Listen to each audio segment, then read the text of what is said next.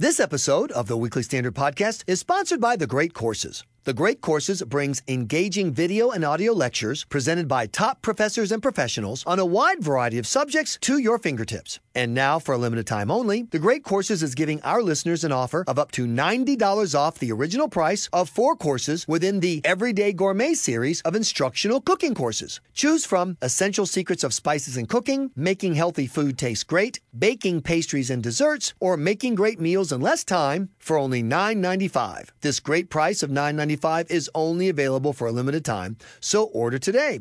Go to thegreatcourses.com/WS to find out more. That's thegreatcourses.com/WS. Welcome to the Weekly Standard Podcast. I'm your host, Michael Graham. With us is Hoover Institution Fellow and author of the book, The Heroic Heart, Todd Lindberg. Todd, thanks so much for joining us. We appreciate it. Glad to be with you.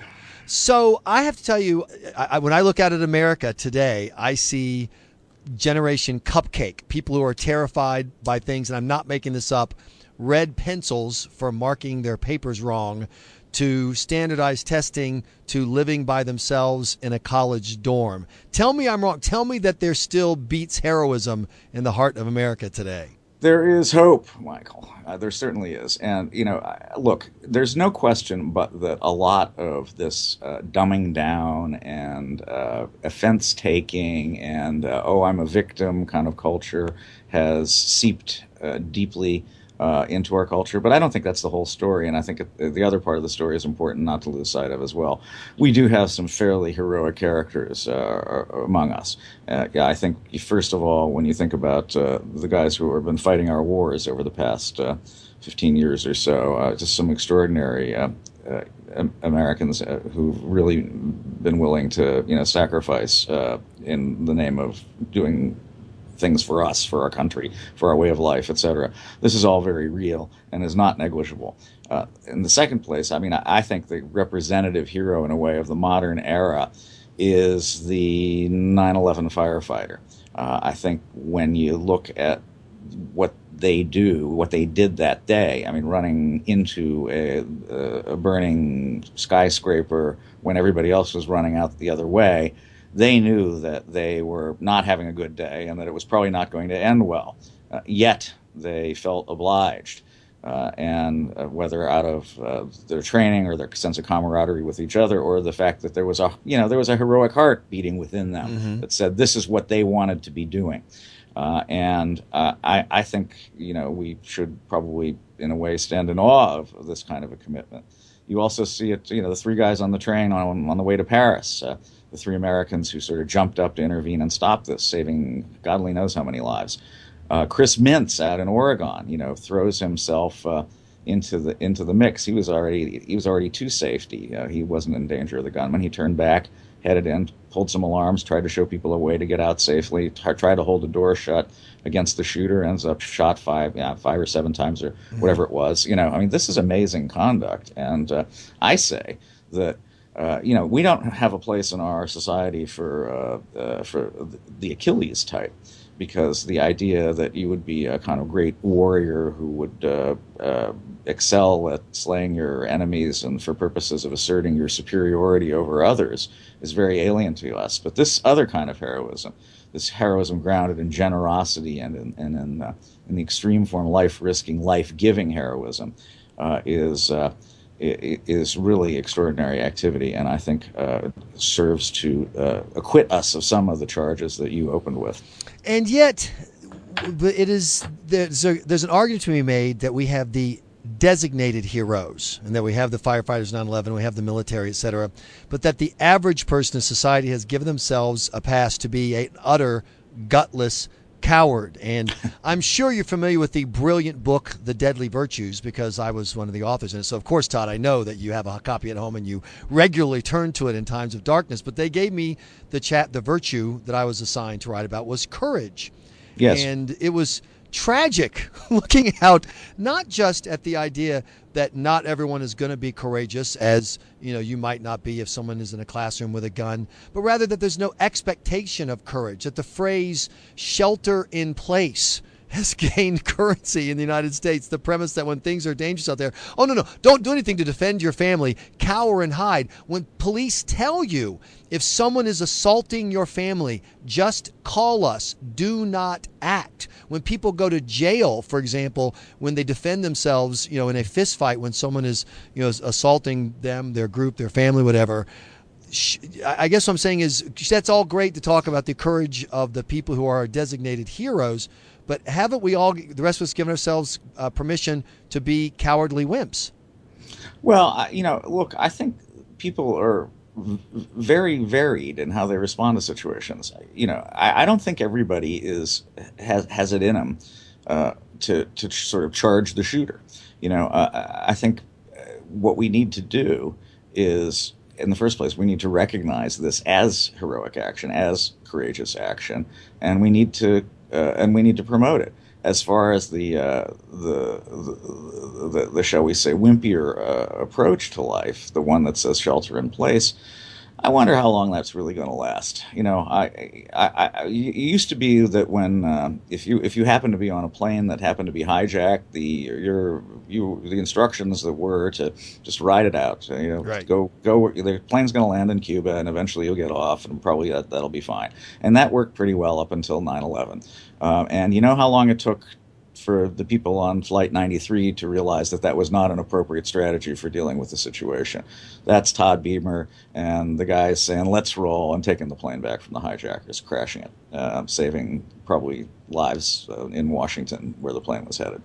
This is, there's the downside. But, on the other hand, I'm not going to give up on the proposition that we have among us, not everybody, but some number of people who are really willing to take on this kind of responsibility. Let me ask you, do you think, though, that there's a need for society as a whole to promote heroism as an expected virtue, as a virtue that, even though we know it's not going to show up every time, we would like to see it?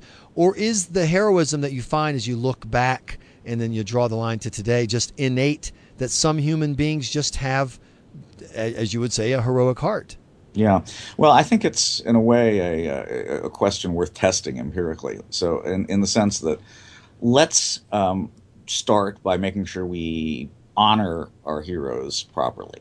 And I think that's a big deal. I mean, it mattered, I think, that Reagan in 1982 had Lenny Skutnik, the guy who dove into the Potomac and helped the woman after the plane crash, had him in the box at the State of the Union, introduced him and singled him out for his extraordinary conduct. I think that, at a minimum, is something we can do. But as far as breeding this trait in the broader sense, it's a little harder. I think your observations about courage are probably more on point. I mean, I think we do need to teach virtues. I think the way to teach virtues is the best way is to study the virtuous. I mean, to look at people who the example of people who have actually been willing to undertake these remarkable feats. They're remarkable, not only for in our time, but I think in a way, in their way, comparable to some of the heroic virtues of ancient times as well. And I want to conclude with that by asking you to share some of your favorite stories of heroism as you put together the heroic heart. But before I do, I got one more challenging question. Have we dumbed heroism down? I, for example, have no compunction saying, oh my gosh, the heroes who fight in combat, the heroes, the police officers who, for example, in the case of the Oregon shooting, ran into the building not really knowing what's going on. But we've reached a point, I've noticed, Todd, where everybody gets to be a hero basically just by showing up, if you know what I mean. A guy who the person who hands out tickets, parking tickets, is a hero. Have we dumbed down heroism by calling every person in a uniform a hero, regardless of their behavior?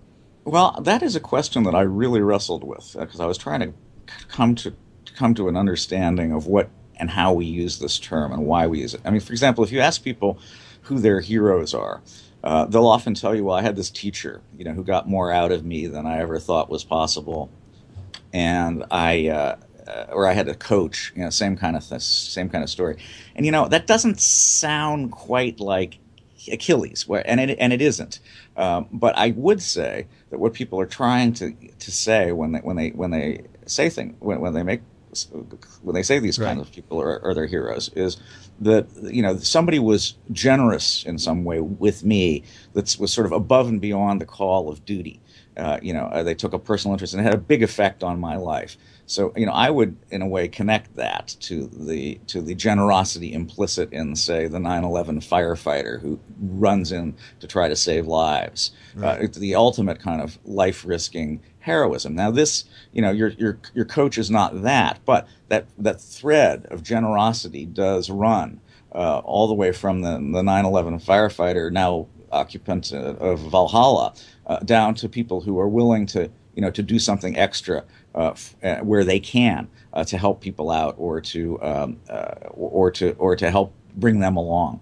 And I think that in a way it is broadening. It recognizes that heroism nowadays is undertaken for others and not for the assertion of one's own sense of superiority. Todd And Lindberg, so, your favorite story of heroism that you discovered while you're putting together the Heroic Heart. well, I think I'm going to go with my wife's uncle. Okay. Uncle David Robbins. He was then an Ocean Township police officer, since retired. It's about 20 years ago, the incident I'm going to describe. And he was responding late at night to a house fire. It was actually a fire that was started when a candle cracked a glass table. It was a Jewish holiday. Big family out in New Jersey.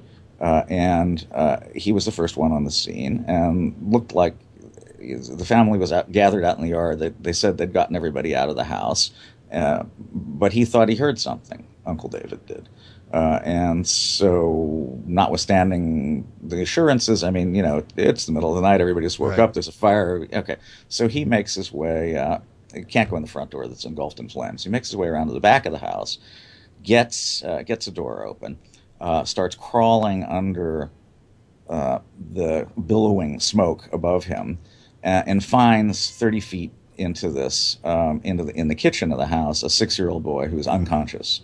And he grabs him and he hauls him out, passes him off to a couple of, by then Sure. some firefighters were in attendance, gets the kid off the hospital. The kid made it fine. So he saved the kid's life. And when I first heard that story, which was actually the Thanksgiving after, when we were all gathered around the Right. table, he told it. I thought, well, this is something. This is actually the face of what heroism looks like these days. And there he's sitting at the table eating turkey, right? It's Uncle David. He's a regular Exactly. guy, He's a good-looking ladies' man, all that. But he's also the guy who's a life-saving hero. And I think that really kind of in a way sparked some of this research that I've done since. It was a way to try to understand how the heroism of the kind that he demonstrated fits in with the society in which we live. And the result is the Heroic Heart. The Heroic Heart by Todd Lindberg. Thanks so much for joining us for this podcast. I really appreciate your time. Thanks, Michael. You've been listening to the Weekly Standard Podcast. Please be sure to check weeklystandard.com regularly for podcast updates. I'm your host, Michael Graham.